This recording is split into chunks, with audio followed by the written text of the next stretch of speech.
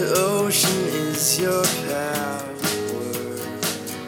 Hello and welcome to Centuries and Saints. This is your host, Scott Matson. Thank you for tuning into the podcast for this third episode looking at the love of God. Continuing our series on Centuries and Saints here, dealing with the attributes of God. So I pray that this teaching series thus far has been a blessing. Stay tuned now because we are going to conclude our three-part series on the love of God. And we've been doing a series now, this is our 8th week on the attributes of God, just getting to know God more and more, who He is and what His Word says about Him. And so I've been enjoying that. And last week, we did our second week on the love of God. So I've been really digging that. And last week, we sort of delved deeply into the different characteristics of God's love that we see throughout the Scriptures.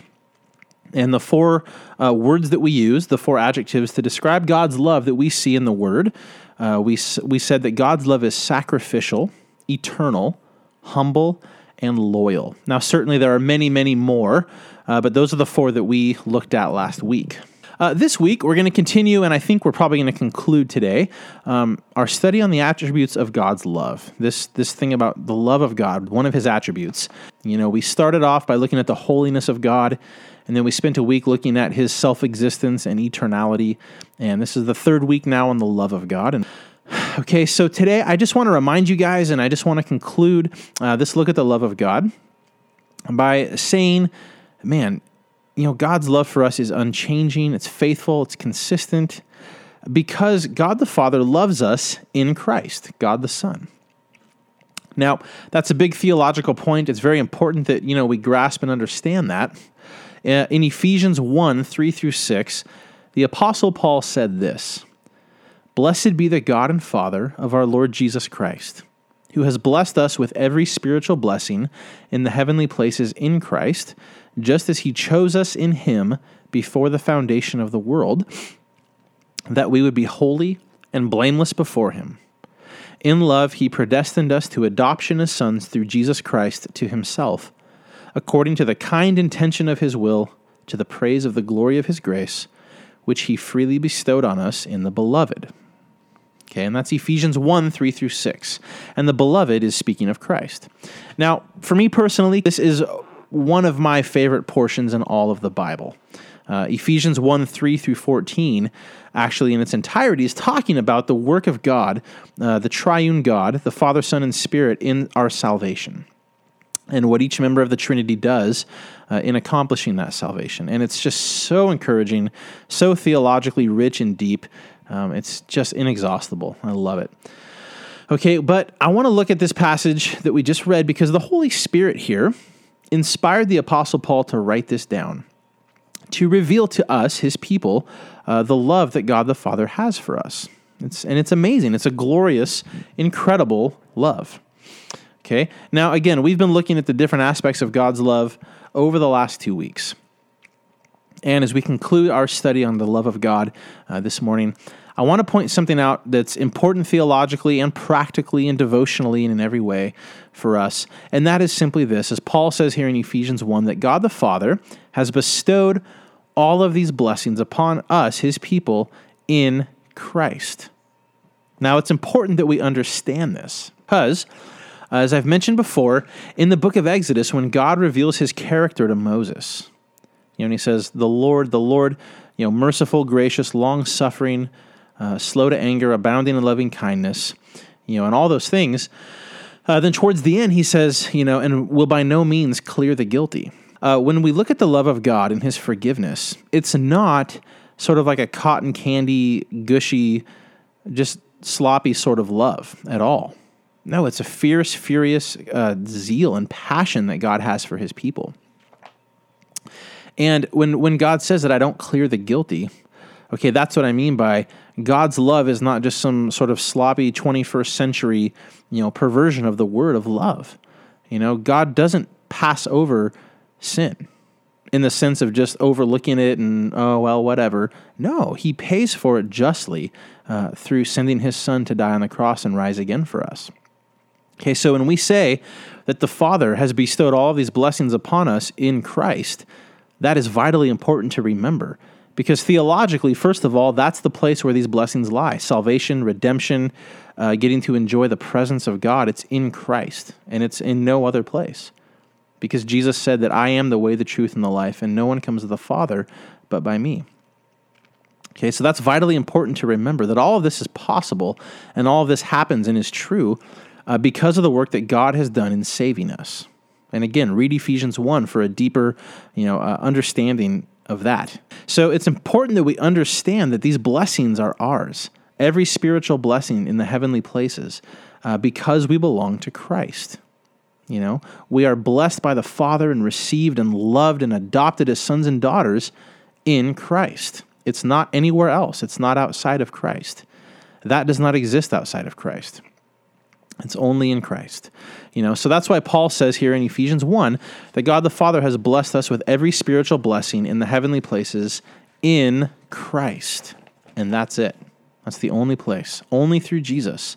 It's interesting because so many in the world, so many people, especially I think in our Western culture here in America, where the main goal of life is tolerance and to never ever be offensive or politically incorrect, and that God just sort of has this general gushy blob of love for every single person in the exact same way, and that the unregenerate, impenitent sinners who want nothing to do with God and have suppressed the knowledge of God, they're not under God's wrath. Oh, no, God wouldn't have wrath. God wouldn't be holy.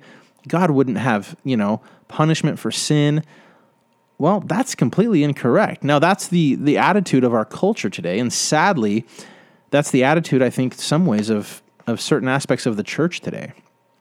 The proliferation of teaching like that that just basically God is just mushy, gushy teddy bear, and that's all he is. Well, that's not true. God is infinitely holy. And so we have to remember that we have to look at all these things biblically, and we have to understand, that all of these different things are in Christ. Now, don't get me wrong. I do believe my theological position, and some disagree, and that's fine, is that God does love everyone. That God does have a general love for his creation. And we see that God is good to all of his creation. Theologians call it common grace. Jesus said that, the Father, pours out rain on the just and the unjust. And we see people all over the world every day that don't know God, they want nothing to do with God, and yet, they have jobs and provision, and they have food and joy and happiness and, the love of family and friends, and that's all God's grace. That's all what theologians call common grace, that God gives to everyone simply because he's just good and gracious.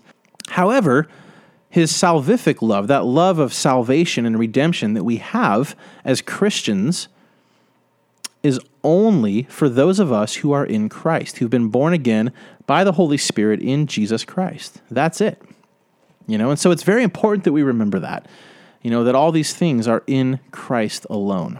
The next thing I want to take a look at, is that it's so important for us to remember God's love for us is in Christ, because that means that his love for us, the love of the Father, the if I can use this expression, the way that the Father feels about us, does not shift or change with our ups and downs. So when we have a day when we think we've done very, very well, and we're not really sinning, and we're reading our Bibles and praying, and we're sharing the gospel, and we're doing all the things that we're supposed to be doing, and we think, man, that's so cool. God's got to be really happy with me right now.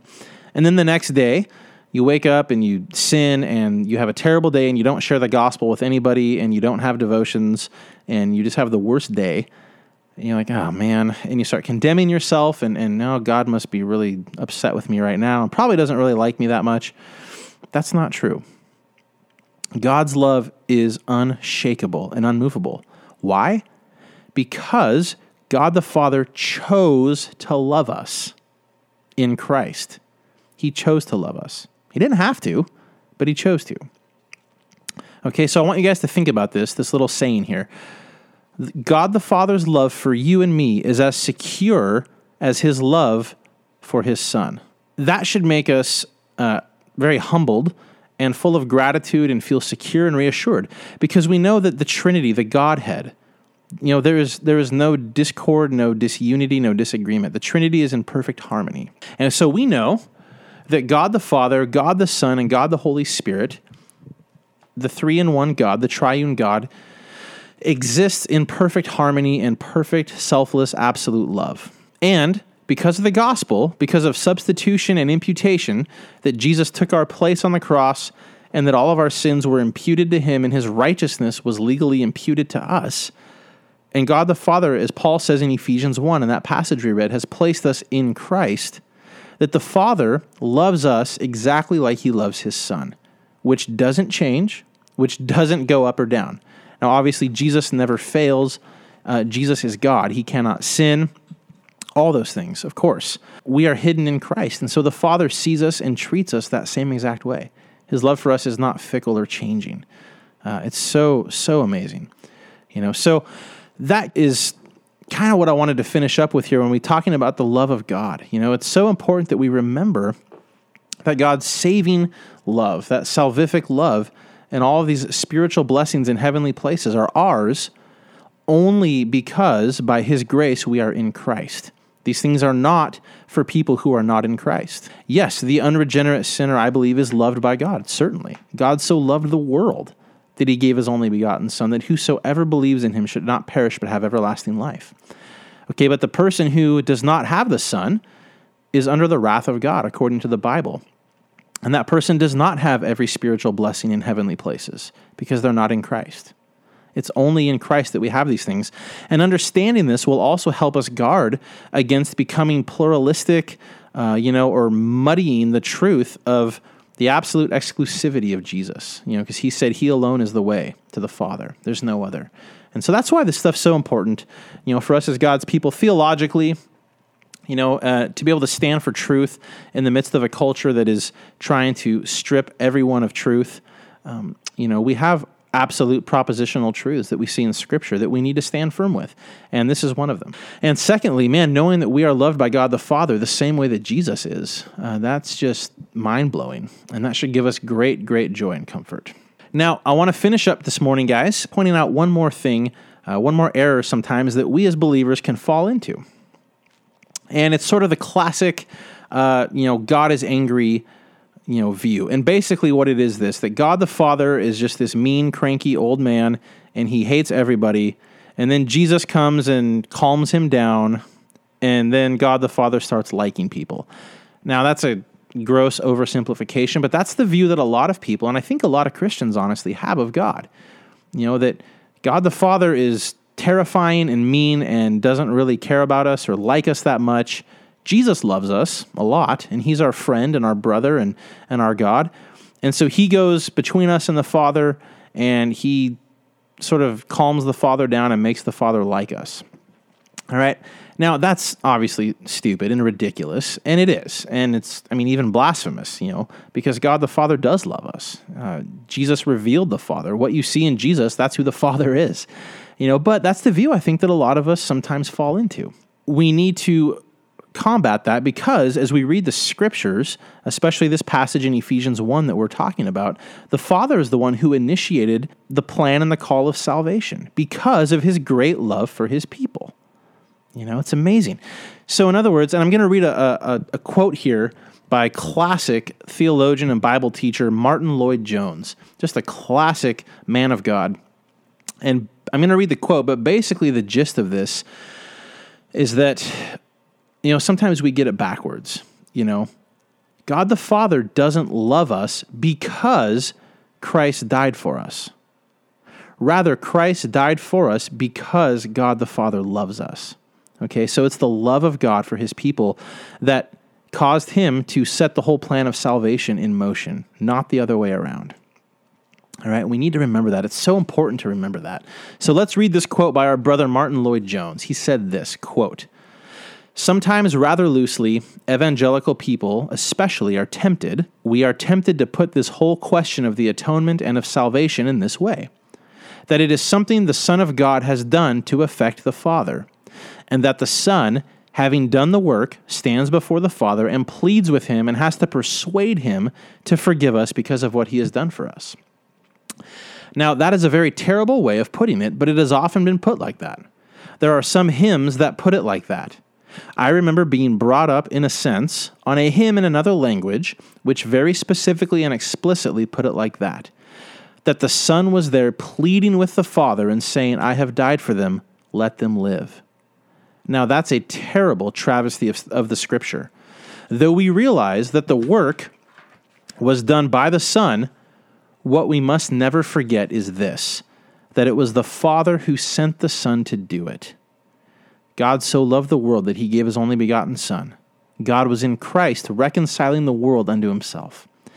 God is the actor. God is the prime mover. Salvation is of God the Father. And therefore, I say it is very wrong to represent God the Father as being passive and being pleaded with and appealed to and persuaded by the Son in his work to grant us salvation and to grant us forgiveness. End quote. And amen to that, Brother Jones. Amen. God the Father is the one who set his love upon us, his people, and that he's the one who sent the Son to accomplish our salvation because of his great love for us. It's not the cross of Christ that makes God the Father love us. Rather, it's God the Father's love that set in motion the cross of Christ by which we are saved. And so, pray that we can all remember that to a greater degree. Pray God bless you like crazy today, whatever you might be doing today. So God bless you. Enjoy the rest of this day. Relax if you're able, and just rest in the love of God for you in Christ. In Jesus' name. Again, thank you for tuning into the podcast today. I hope you have enjoyed the conclusion to our 3-part series on the love of God. Well, stay tuned for more episodes coming up because we've got quite a bit of ground left to cover in this Attributes of God series here for Season 2. Once again, as always, I ask that you please go to the podcast store, leave us a rating, write us a review. It really helps spread the word. Again, I appreciate you listening, and for Centuries and Saints, this is Scott Matson. Until next time. The scenes are your friends.